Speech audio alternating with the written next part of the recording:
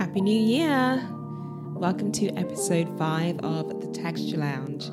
I'm really excited about this one. Jamal Edmonds is an uber talented Mizani artist and stylist, has a couple of salons in the DMV area. And I recently worked with him as part of a project with Mizani to renovate his salon space. And oh my God, it looks amazing. So if you're ever in the area, that is where you want to be going to have the ultimate L'Image in the City experience. Anyway, enough of all that stuff. Before we get started with the interview, it's a new year. I'd really appreciate it if you are enjoying this series to please give me a fantastic 5-star review or a rating on iTunes or wherever you get this from. Leave comments. You know, I'm trying to build this thing and I can't do this without you guys. So more of that. Okay, now to the interview. Enjoy. Jamal Edmonds. Yes. All right, well, welcome to the Texture Lounge, number 1. Thanks for having me. Not at all. This is so overdue. I know. Yes. So overdue. So for those of you who don't know Jamal Edmonds, he is the owner of the L'Image brand salons, right? So that's 2 salons that you have now, Yes. right? In the DMV area? Yes. Okay. So it's Salon L'Image, which is my first salon. It's a booth rental salon that I opened in. It's been about 15 years now. A little over 15 years, actually. And that was the first location. I started in D.C., and then I transitioned into Maryland 5 years ago. Okay. And then 2 years ago, I opened L'Image in the City, which is in D.C. Great. Yep. So I started in D.C., went to Maryland, and then reopened in D.C., Wow. which was fun. I mean, I feel like when I left D.C., I left because I kind of wanted something a little bit more quiet, a larger space. But then, like, it was just like the city was calling me. So I had to, like, come back. And then I ended up coming back to this location. The first salon that I ever opened was right up on Georgia Avenue. So maybe about 10 minutes away from here. So when I found this space, I was like, wow, it's like my stomping grounds. I didn't grow up in the area, but I lived in Northwest. So it feels good to be back in the city. And Awesome. I feel like I missed, like, you know, the city vibe. Yeah, totally. I've gotten used to the suburbs and the quiet, like where I live. We live like in a really, really quiet neighborhood. So it's like now I have the best of both worlds. So I get some city life and then I get the suburb life, which is fun. Okay, so if I was to ask you to give us your elevator pitch and describe what you do in one sentence, pretty succinctly, what would you say? So what I do in one sentence, as far as what I do with styling or just in who general? Jamal Edmonds is. Okay, If you had so- to summarize that. and So what you I do. feel like I am a natural nurturer. I love people. I see the good in everyone. I'm a huge optimist.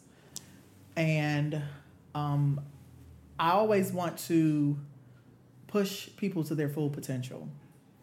And I think not just in hairdressing or managing and owning a salon, but just in life. I always try to see the positive in every situation. I always try to help whenever I can. I'm not even the oldest kid, but I'm like the second oldest. And I grew up like taking care of my sister, my mom. And so I am a natural nurturer. So like I care for it. Like I'm very, very kind-hearted, kind of mild spirit, I would say. But I like, that's just like one of my things. Like I love to take care of people. And especially with developing my team and talent, like I truly have a passion for that. And I could tell because I was just sitting in the corner while you were Yes. having your staff meeting, Yes. and I was like, "Wow, you can really tell he's Yeah. really knows how to push." You know, it sounds like you really know and understand how to push a team Yes. without pushing them away, Yes. and keeping them super engaged. Yeah. So I guess if we go back in time, tell me about when you were much younger. Did you always dream to be a hairdresser, or was there something else that you wanted to be? So actually, it's so funny when I tell people this story. They're like, "What?" But I originally wanted to be an architect. Yeah, You so stylists, honestly, the number of people I've interviewed now, like they surprise me every time Yeah. with their what they thought they were going to be. Yep. But an architect, okay. yeah, an architect. Like I love, especially like beautiful buildings and architecture. I've always had like an eye for that, and when I travel, that's all I look at. And I love skyscrapers. When I would go overseas, I'm like obsessed with just the buildings, museums, that type of thing. Ooh, busy So- man. And so I definitely did not think that I would be a hairdresser. I started at a very early age, though, like, experimenting with my sister's dolls, cutting the hair, spraying color paint on it, and all of that. And I found out that, I had a gift. Right. And I really didn't think, it wasn't until I went to school, I was maybe in the 9th or 10th grade, where I really felt like, okay, I could make some money with this. And my grandfather was an entrepreneur. He was a chef. And he poured all of his just wisdom into me, and he pushed me. So like my dad is super masculine, and my brothers are super masculine, or my older brother. And so being a hairdresser wasn't like something that they were excited about. Right. But I went to my grandmother and my grandfather, and they raised me for a portion of my life. And they were just like, hey, if this is what you want to do it. And enrolled me in school, and like the rest is history. So like I had a really, really good support system in the beginning, which I think is so very important, because people have so many hidden talents, but you would never know if you don't have that right support. Right. And they always pushed me to do whatever it was that I wanted to do, and my sexuality, and at that point I didn't even know that I was gay. Okay, but I was going to ask. Yeah, I didn't know if I was gay or not. I was still trying to figure that part out. Right. But they just knew that, being gay or being a male, being a hairdresser, ultimately could mean that you would be gay. Okay. And so I think that was the part that they were trying to avoid. Right. But, my grandparents, again, like they were super cool with it, and they pushed me in it. And my grandmother went and enrolled me in school, and I flourished. Like it was like I flew through school. Like I think I was done school in maybe 9 months. And wow. yeah, it was really quick for me. And like the funny thing is that the first salon that I owned, I didn't even want to be a salon owner. I didn't have any plans on what I really wanted to do. I just knew I wanted to do hair. And so the salon that I was working for, the young lady, she said that she was leaving, or she was going to not leave, but she was closing the business. And I was every bit of like 20. And so I called the landlord, and I had met him before. It was a very, very small space, just like this. It's like this is almost the exact same layout. Okay. It was on the second level, about this much space, and 2 shampoo bowls, but it was 4 stations. And when I contacted him, I was like, hey, I just want to know how much the rent is. And he was like, how old are you? That was his first question. And I was like, well, I'm 20. I think I was 20 or 21. He was like, you're a very smart young man. And then I told him, I said, well, her name was Angie. I said, Angie says she's closing a salon, and I've built a clientele here, so I don't really want to leave. And this was the second salon that I had went into. Wow. And so were you after commission stylist at the no, time? I was always booth rental. Gotcha. Well, no, the very first salon I went in, I was on commission. Like I did commission for maybe about 6 months. Okay. And then I found this place, and that's where I went here, and it was in DC. Same location that so I took over the location. So she left, I called the landlord, asked him what the rent was. I think the rent back there was like $500. I'm like, okay. Yeah, I'm like, $500, I can do this. And I had no business experience. I didn't know what the hell I was getting into. But I was like, I'm gonna jump out on faith. Like, I'm a true spiritual person. So I believe that things happen for a reason. So I was like, I'm gonna just see what happens. And the guy was like, he said he owned another location, and he actually had licenses for that place. So he said, he said, you're a smart kid, and I see that you have potential. I'm going to allow you to work under my business licenses. until you get yours. And so I went to school. Like I said, it took me very short amount of time. It was like 9 months. Went to school, got my license, went right back and got my management license. So I was done that in like a year and a half. And then I just, I took over the space, eventually got everything transferred into my name. And that was history. And that was the beginning for me. So, I mean, clearly you were super creative and you loved hair. You just wanted to put your hands in hair and work doing that. But where did you learn the business side of things then? Because that's quite a lot to take on as a 20 or 21-year-old. Yes. How did you learn how to build a business? So, to be honest with you, I am a very open-minded person. And I use every situation and experience as a learning experience, or a learning moment is what I always call it. And so I just, I never went to college for business or anything like that. And I did a lot of research. I studied like successful salons and how they ran their business. And of course, I definitely would say being a part of Mazzani has definitely helped me elevate my business, because I've learned so much just through that journey. So I do, I have to say that, because I definitely think that the opportunities that I've had just with the brand, it's helped me, develop myself as a professional. And it's also like, I'm so super interested in business, period. Like, and I think that's, I kind of feel like that's where I'm shifting as a professional.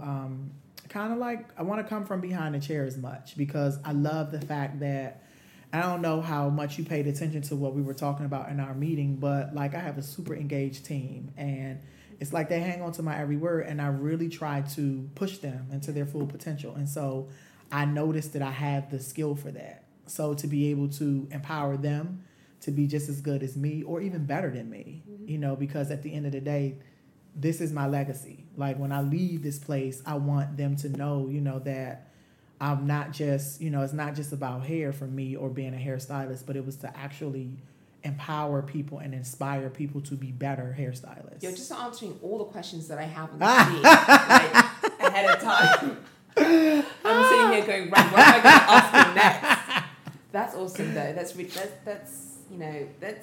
for me, it's very inspiring to hear that you've come from a background of, not having a history or knowledge about how to build a business, etc. But you've managed to sort of take your learnings along the way and build from that. And to be honest with you, and I've never shared this with any of the Mazzani teams, but like for me, any of the Mazzani team members, not even Kate, but like growing up, my earlier years were not the best years. Like, my mom and dad were drug abusers.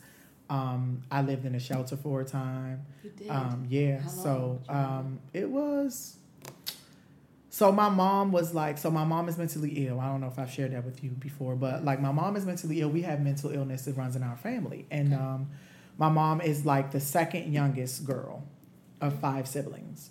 And for whatever reason, her dad was mentally ill. My older aunt is mentally ill. My mom is mentally ill. And so mental illness is like a huge thing in my family. And for a point of time, like I said, I was raised by my grandmother and my grandfather at some point, and it was because of my mom's illness. And then you have mental illness, and then you add drug abuse to it, disaster. And so, my mother was just, she did. And like, for me, I look at the story, and I love my mother, and I wouldn't change anything about just my journey, because I feel like it made me who I am. But, she did the best that she could.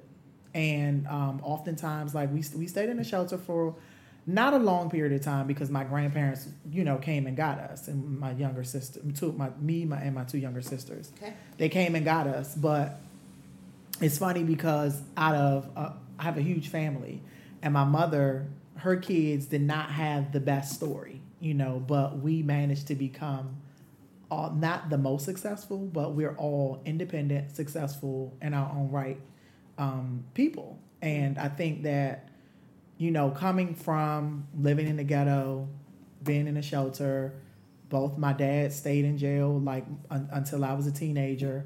You can either go one way or the other. Right. And I think that seeing all of this as such a young kid. And that's why when I say like I'm a natural nurturer, like I cared for my mom and my sisters growing up because I'm the second oldest. So, you know, whatever happened, I had to take care of my sisters. You know, when mom wasn't around, I had to make sure that they went to school.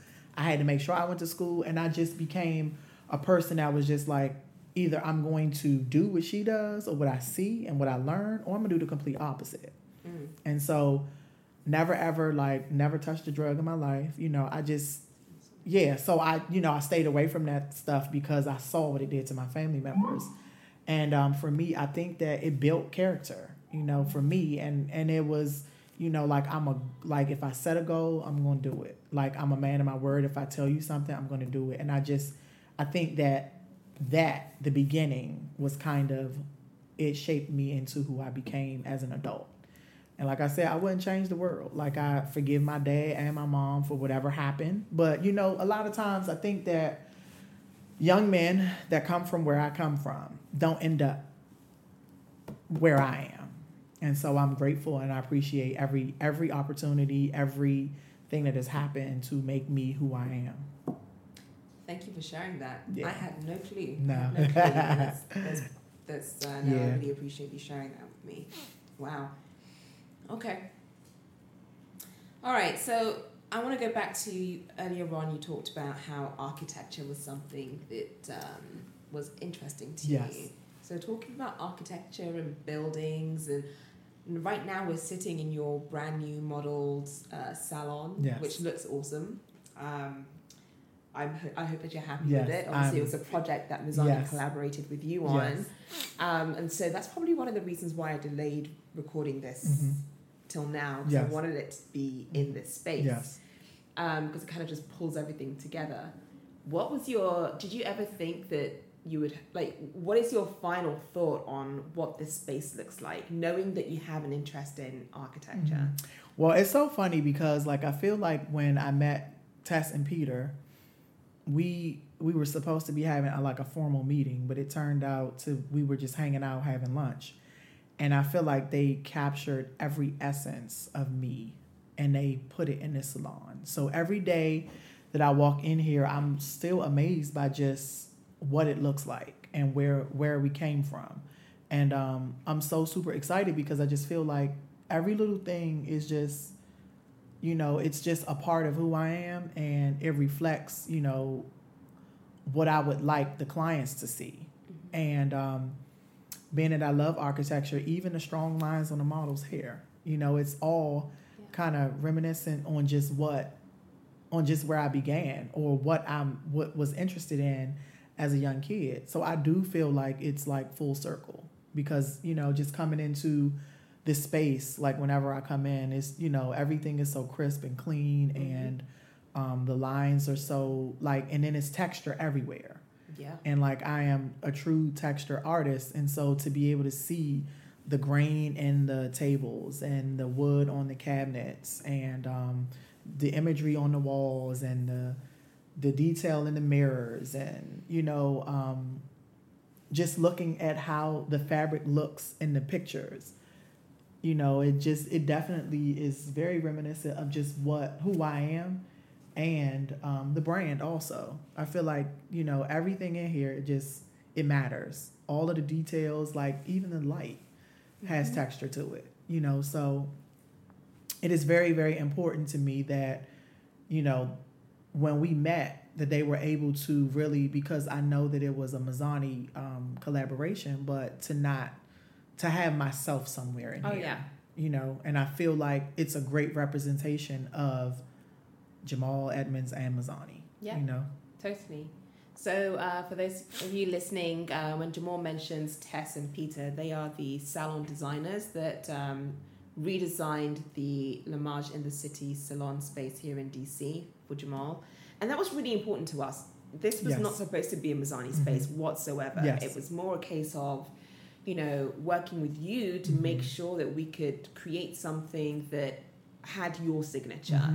That we could back, So how's business been since the remodel? Business has been amazing. I was just telling them earlier that we'll probably end up opening 7 days a week because we've been so busy, you know, like strategizing. And I think that this was such a great way for me to really just kind of light a fire to what was already happening. You know, I've been in this space for, it'll be 3 years in April. And we have, like, business has been really, really good. You know, I've done some marketing initiatives, of course, to show the beautiful space. We've done, like, when the space was actually just opening, we did a whole bunch of, like, neighborhood stuff. And I did some videos, and we've redid social media. And so it's just been really helpful. I think that we had some great talent, you know, but the salon is just so beautiful that people just want to come and see it. And when they get here, you know, they are in love with just the culture and the stylists and the services.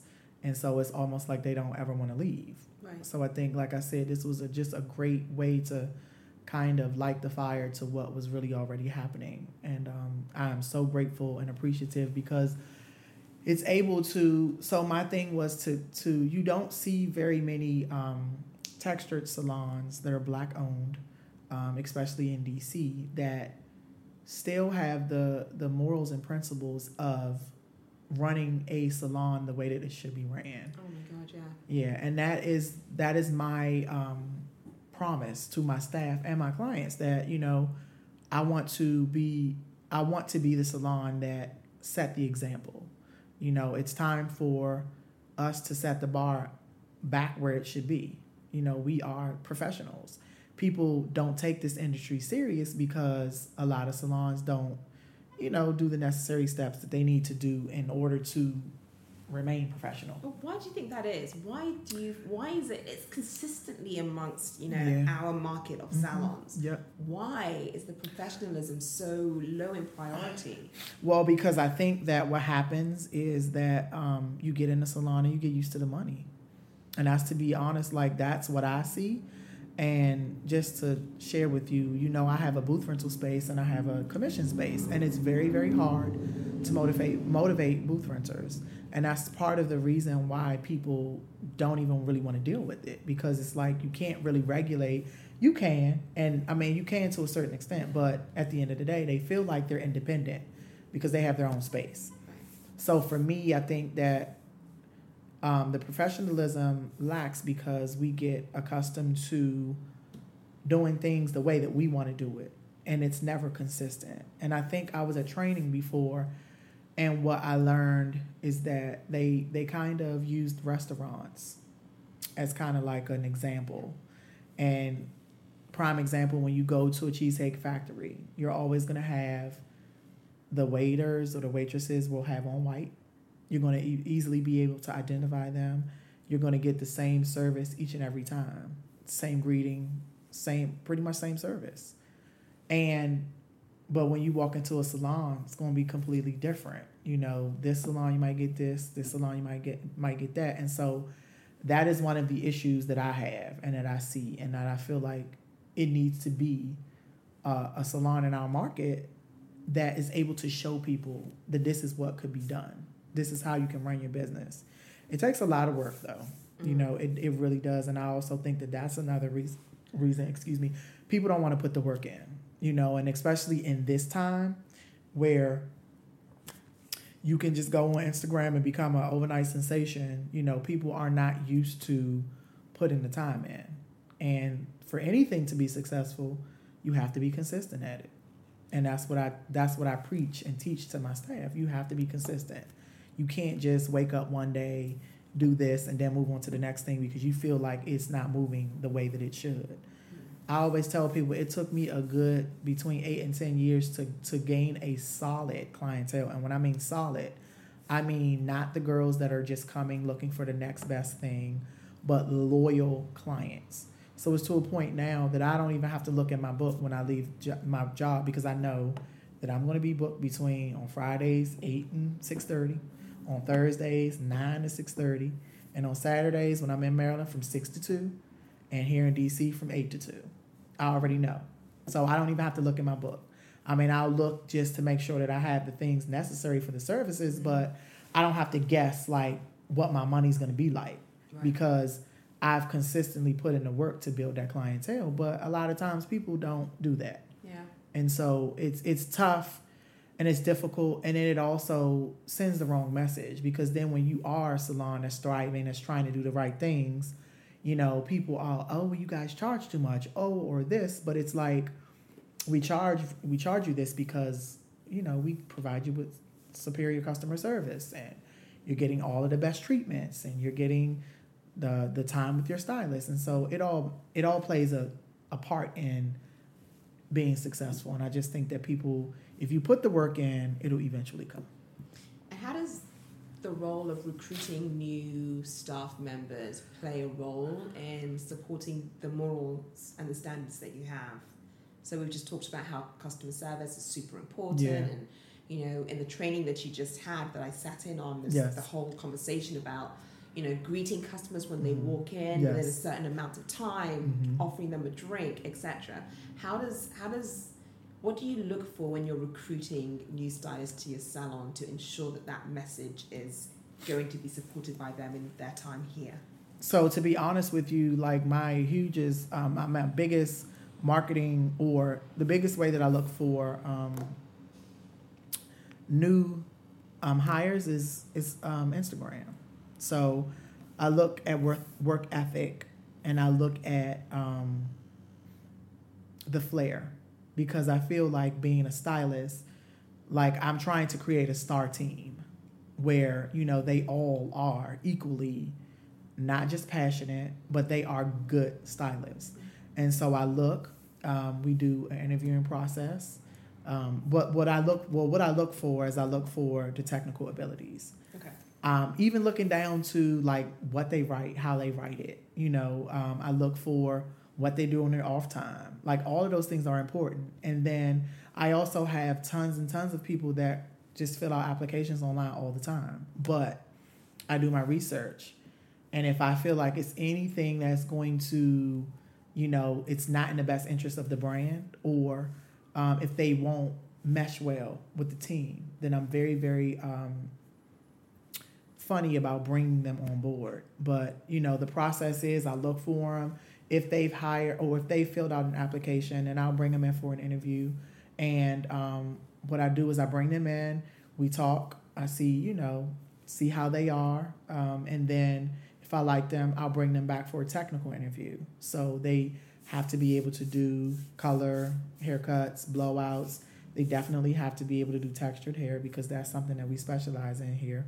And then I just look at the entire package. So it's not just really about, and then I also, to be honest, I look for young, open-minded people that I can mold into, you know, some people that want to be led by someone that's making, you know, some stride in the industry. So for me, you know, my team that was here that you met today, like, are an amazing team. And even though, you know, real life, and you sat in on one of our meetings and you heard just how we interact with each other, but it's all love. But at the end of the day, they know that Jamal Edmonds is going to crack the whip if they're not doing what they're supposed to be doing. And each and every one of them said that. But I make them hold themselves accountable. And that's the great thing. Like, it's such a cool culture here because they look out for each other. Like the other day, it warmed my heart. One of the stylists wasn't even working, and she came in and they were finishing up, but they were so busy, and she started cleaning up after them. I mean, like, when I tell you, I FaceTimed her because I'm checking on them. And I literally when I'm not in this location, I'll call and check in. How's everything going? FaceTime the team. Yeah. Oh, yeah. Awesome. That's interesting. Very awesome. Oh, yeah. Oh, I FaceTime them at least once a day because I need to see what's going on. Okay. And it's funny because they'll see me FaceTime. I FaceTime one, they don't answer. I go to the next one. Somebody will answer. But when I FaceTimed her, she was back there cleaning up. And I was like, oh, my, you know, it just warmed my heart because I felt like, you know, it's a true team. Yeah. So for me, it's not just about who they are. You know, I definitely look for a look. I definitely you definitely have to have a look because I feel like hairdressing is glamorous. You know, people want to go to a beautiful, fly hairstylist. Like this one. So I do look for a look. I definitely look for skills, but I also look for open-minded stylists. All right, so you're clearly a texture expert, that we know. Yes. It's your speciality in what you guys do here. What do you say to the salons out there that know not very much about texture, who may turn away a textured clientele, or turn away a textured client because they don't know how to do the hair? Yes. What do you say to those salons? So to those salons, I would say you need to get a Mizani educator in there to show you some stuff about texture. I mean, honestly, because you can't learn, and it is very, very scary. You know, when you don't know how to do something, and you have a client that comes in with this massive amount of hair, and they sit in your chair, and you have no clue where to start. I always recommend that you read up on products. So I do want to say YouTube, because even though it's a gift and a curse, I think that you can learn some stuff from YouTube as stylists too. And then you also can kind of keep yourself well versed on what's happening, you know, in the world of texture, especially because you will have people that will come in and they have all these questions about, is my hair 4C, or is it this, is it that, or, you know, they pre-pooing and all of these terms that you wouldn't necessarily know, you know, if you are not in that textured world. Right. So YouTube, I think, again, is a gift and a curse, but I think you can use it. But I would also say go after look at who your texture experts are and seek them out for education. You know, Mizani has a great education team, and we teach texture all day long, texture in, texture out. So my advice would be to connect with someone like that. Know what you're doing before you dive in, because I think the biggest complaint that I hear is not that you can't get the hair smooth, but it's that the hair doesn't stay smooth. So, you know, it's easy to flat iron and blow dry someone with textured hair, and their hair is beautiful for 10 minutes. But as soon as they go out and hit humidity, or, you know, it'll frizz up, or it'll revert, or, you know, you get to the ends and they haven't had a trim in 6 months, and the flat iron or the comb isn't gliding through. So now what's next? Right. You know, so, and I always say that, you know, you have to know how to deal with texture, and it's more about the longevity of the style instead of the style in that moment, if that makes sense. Right. Because for me, you know, I pride myself with not just being able to blow out a nice fro or a nice head of textured hair, but how long is it going to last? You know, if a woman comes in and spends $130 on a blowout and a trim, and it only lasts for 2 days, you know, it's not, they're going to be pissed. Right. You know, they're going to be upset about that. And so you really have to understand texture. And that's what I think a lot of people don't. And then what products to use, I think, are also important. All right, so on those days when you maybe walk into the salon, or you wake up and you're like, oh, I just don't feel it today. I don't have the full energy that I normally would have. What do you turn to pick you up? Like, what makes you turn up 110%? This is an interesting question. Only because I've been doing a lot of soul searching just for me. Okay. And trying to figure out, you know, what makes me happy and what doesn't. And I feel like prayer is always important to me. Like when I get into a space where I'm just not feeling it, you know, I literally will go to the back, take a moment, decompress, count backwards from 10 and say a prayer. And then I don't know, for me, it's not even a specific, I definitely need that. But it's not like I go anywhere, for inspiration. I kind of pull it from within, if that even makes sense. Of course it does, yeah. But you take a moment. Yeah. I literally take a moment. I take a moment, I decompress whatever it is that I'm thinking about or whatever's happening around me. I have to get away from it. And when I get away from it, you know, I ground myself a little more, and then it comes back to me just like that. And I think that's just the passion inside of me. Mm-hmm. Because and it's funny because I rarely lose it.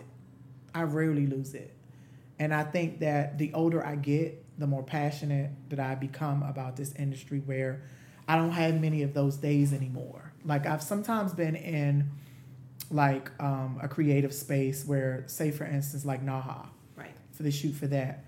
I'll get in front of the camera and I'll be doing something and it doesn't really come out the way that I need it to come out. And then I get frustrated, you know, but like this year I learned that take a step back. And so Chris Sorby, who's amazing, she was our mentor for that shoot, and she told me, she said, take a step back. Leave your model on set. Take a step back. Look. Take her, pull her into your chair. Look. And when I say that was like, I mean, it wasn't even anything major. I know, right? It's the you know, but things. yeah, sometimes it is. It's just the simplest things. But for me, that has been something that saved me, like, now, when I lose that creative part. Like, I just ground myself. I take a step back and I just look at what I'm doing. I mean, like, in the chair, it's really, really easy for me because I'm such a creative being. Like, I very, very rarely get stuck, you know, in a chair. Or even, I sometimes do get stuck with how to motivate my staff. And that's something that I'm working on, just being able to, you know, kind of come up with quick solutions. And maybe it's not a quick solution. Maybe I need to really, really dig deeper. Right. But I think, like, I rarely get lost behind the chair or when I'm creating. But the times that I do, I think that just taking a step back, removing myself from whatever's going on, just grounding myself is what kind of pushes me to the next phase. So you've been hairdressing for how many years now? Coming up on 24 this year. 24 years. Mm-hmm. Wowzers. Yeah. What's been your greatest career moment for you? Your highest high? So my highest moment was, I think, two that I want to share. One was joining Mazzani team. Okay. And I did not tell him to say this, but no. Well, no, and because it came in a time where, and it's funny because just the question that you just asked me, how do I get inspiration when I'm stuck? That was my inspiration at that moment. Okay. So I think I've been with the team for 8 years now. Okay.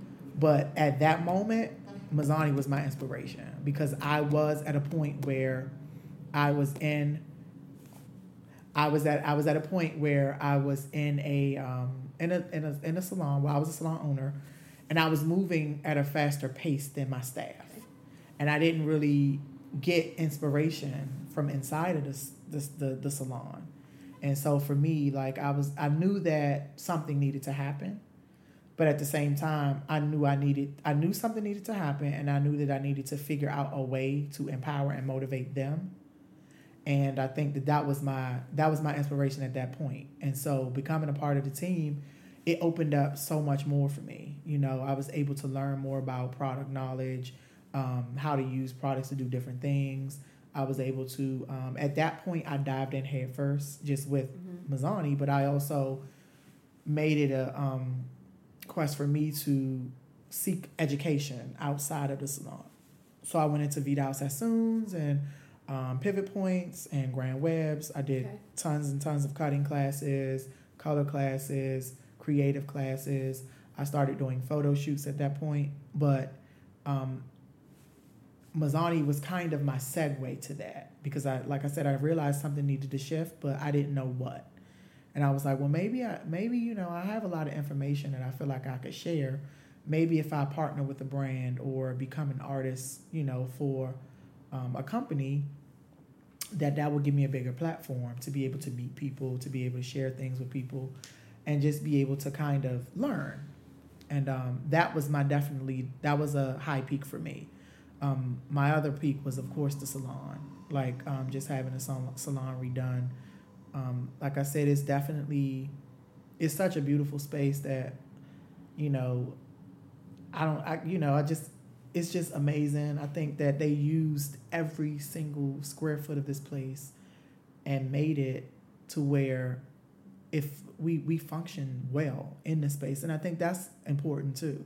Not just that it looks beautiful, but that we're actually able to function in the space. So that was definitely a high in my career.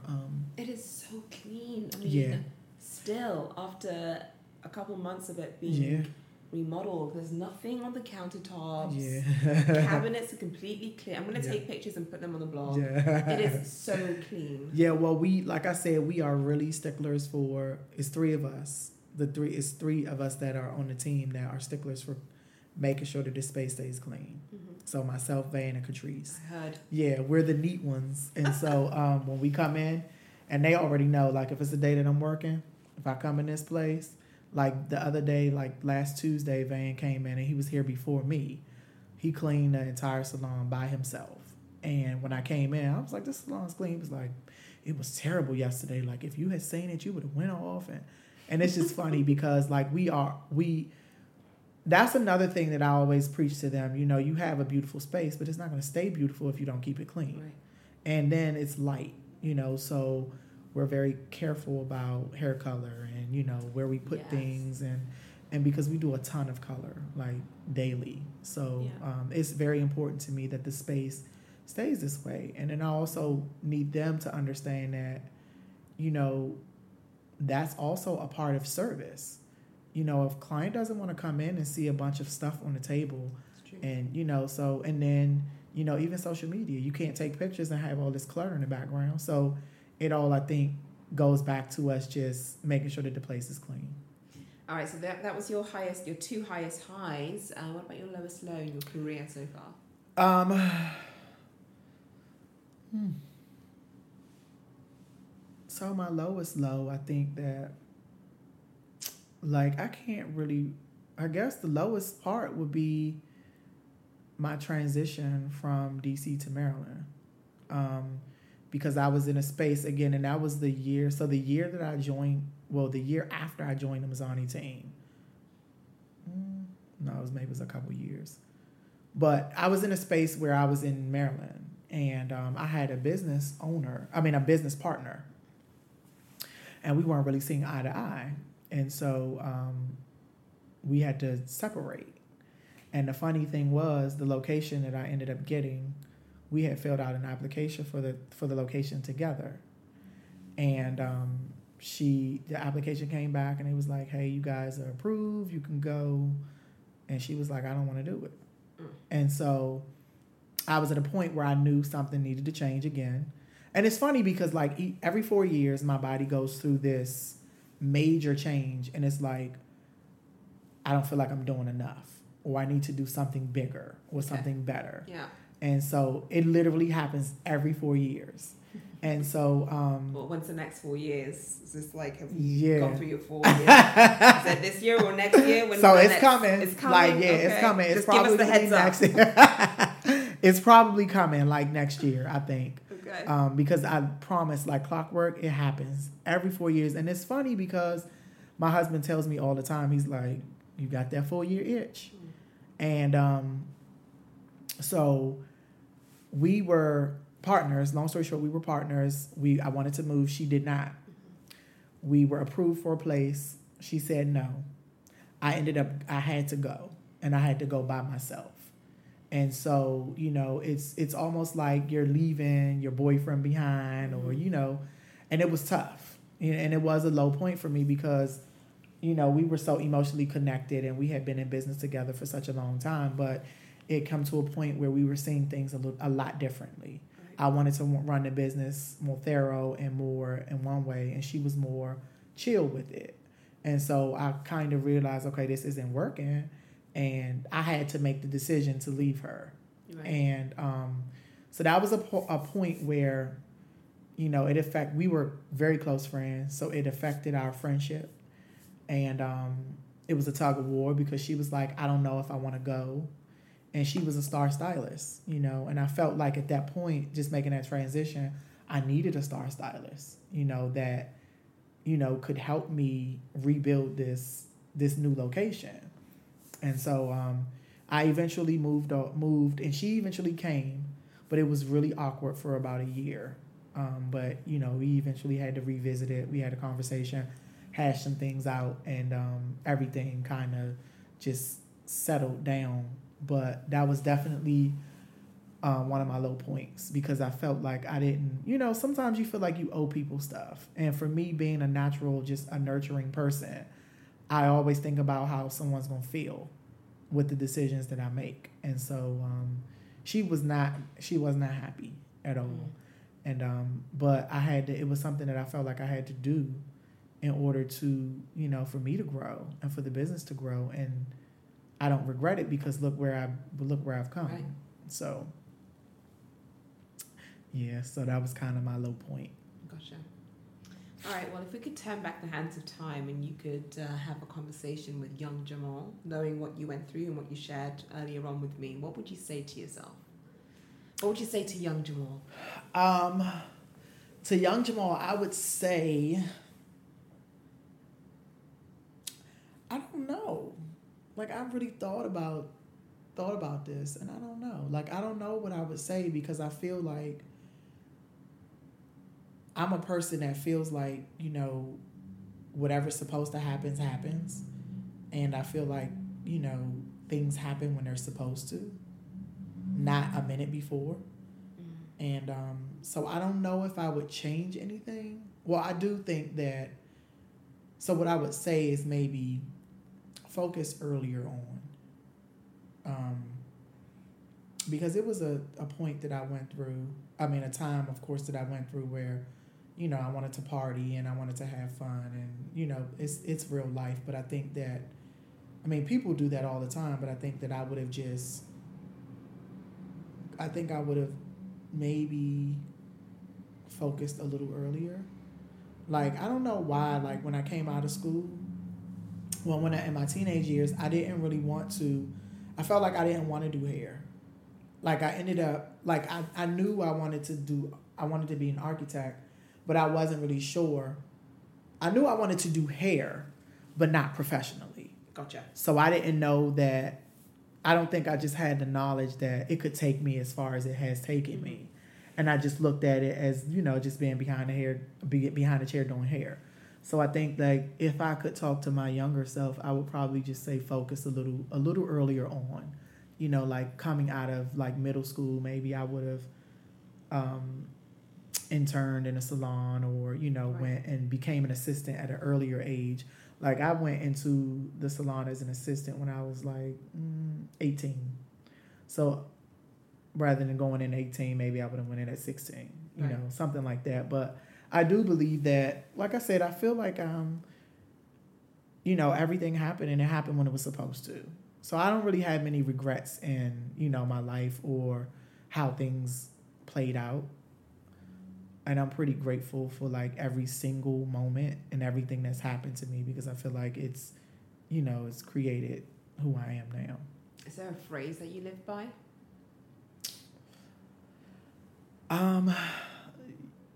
Yeah, consistency is key. Consistency is key, and that's with everything. I just feel like, the more you get consistent, and what people don't understand is when you're consistent at something, it builds, like they say, practice makes perfect. Yeah. But if you're consistent at doing something, it becomes second nature. So the fact that you have great customer service, at some point when you consistently do that, it's just second nature. Yeah. It doesn't feel like you're doing it at all. It's just who you are, So I think that would definitely be my phrase. Consistency is key. Yep. Okay. So now we're at the Cool Blast round. Okay. So this is where I'm going to fire you over some real quick questions, Okay. and you're going to fire me back Okay. a one word or one phrase answer. Okay? Okay. It's like a game show. Okay. You ready? Yes. All right. Name someone who inspired or inspires you and that you're dying to work with. Chuck Amos. Chuck Amos. Okay. Wait a minute. Chuck. What's his name? The hairstylist for? Is that Chucky? Yeah. Chucky Loves Hair. Yes. At Chucky Loves Hair. Yes. Okay, find him on Instagram. All right, next question. Where can the Texture Lounge followers get the signature Jamal Edmonds experience? At Lamage in the City. And where is that? In Washington, D.C. There you go. All right, name the top 3 services or looks your clients come to you for in the order of popularity. A pixie cut, the 3D coils, and a blowout with color. Okay. Pixie cut, 3D coils. 3D coils. Blow out with color. Blow out with color. Awesome. Name one hair product your clients love and you can't keep on your shelf. Miracle Milk. There you go. 25 Miracle Milk. I think it just seems to be a favorite It amongst is. everyone. It's like, I'm telling you, the clients, if they don't smell Miracle Milk at the bowl, it's a problem. Okay. No pressure. I guess we'll have to. Actually, we have something quite exciting coming out next year. Oh, with really? regards to that. So Okay. more to come. I can't spill it on the podcast. Any technology recommendations that help you to maintain and build your business? Is there anything that you're using, whether it's an app or social media tool that's helping you build your business? Social media, definitely.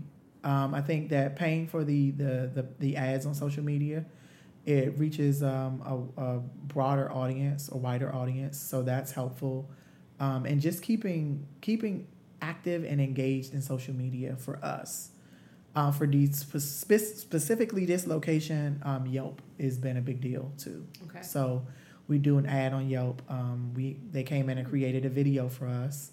And we pay for a Yelp spot. So when you Google salons in the area, we come up on the first page. Yeah, so like I've been, even though I didn't have a lot of training in business, like I learn a lot and I try to apply it to business every day. Okay. What are the 3 products or tools you cannot travel without? Tools, okay, so my Dyson blow dryer, of course. Professional? Yes, Okay. professional Dyson blow dryer. My product, I would say ThermoSmooth. Okay. And another product, Miracle Milk. Okay. Yep. And what's the best way for listeners to keep up with what you're doing? So you can follow me on Instagram at Jamal Edmonds, JamalEdmonds, and you can follow either salon, L'Imagine City at L'Imagine City, and then Salon L'Image for the Maryland location. Finish the sentence. If in doubt. If in doubt. This is always a tricky one to leave at the end. Yes, I know. Oh no, Toomey. This is if in doubt. If in doubt, come check us out. I like that. A silent sell at the end. If in doubt, just come hang out with us. Thank you for sharing yourself with the Texture Lounge. To all of our listeners, you've officially met Jamal Edmonds. He is officially TL approved. Do visit the featured section of the blog to read more about Jamal and engage with some of the key touch points that he mentioned in this interview. And we will see you the next episode. Thanks so much, Jamal. That was awesome. Thank you. Appreciate that. Thanks for having me.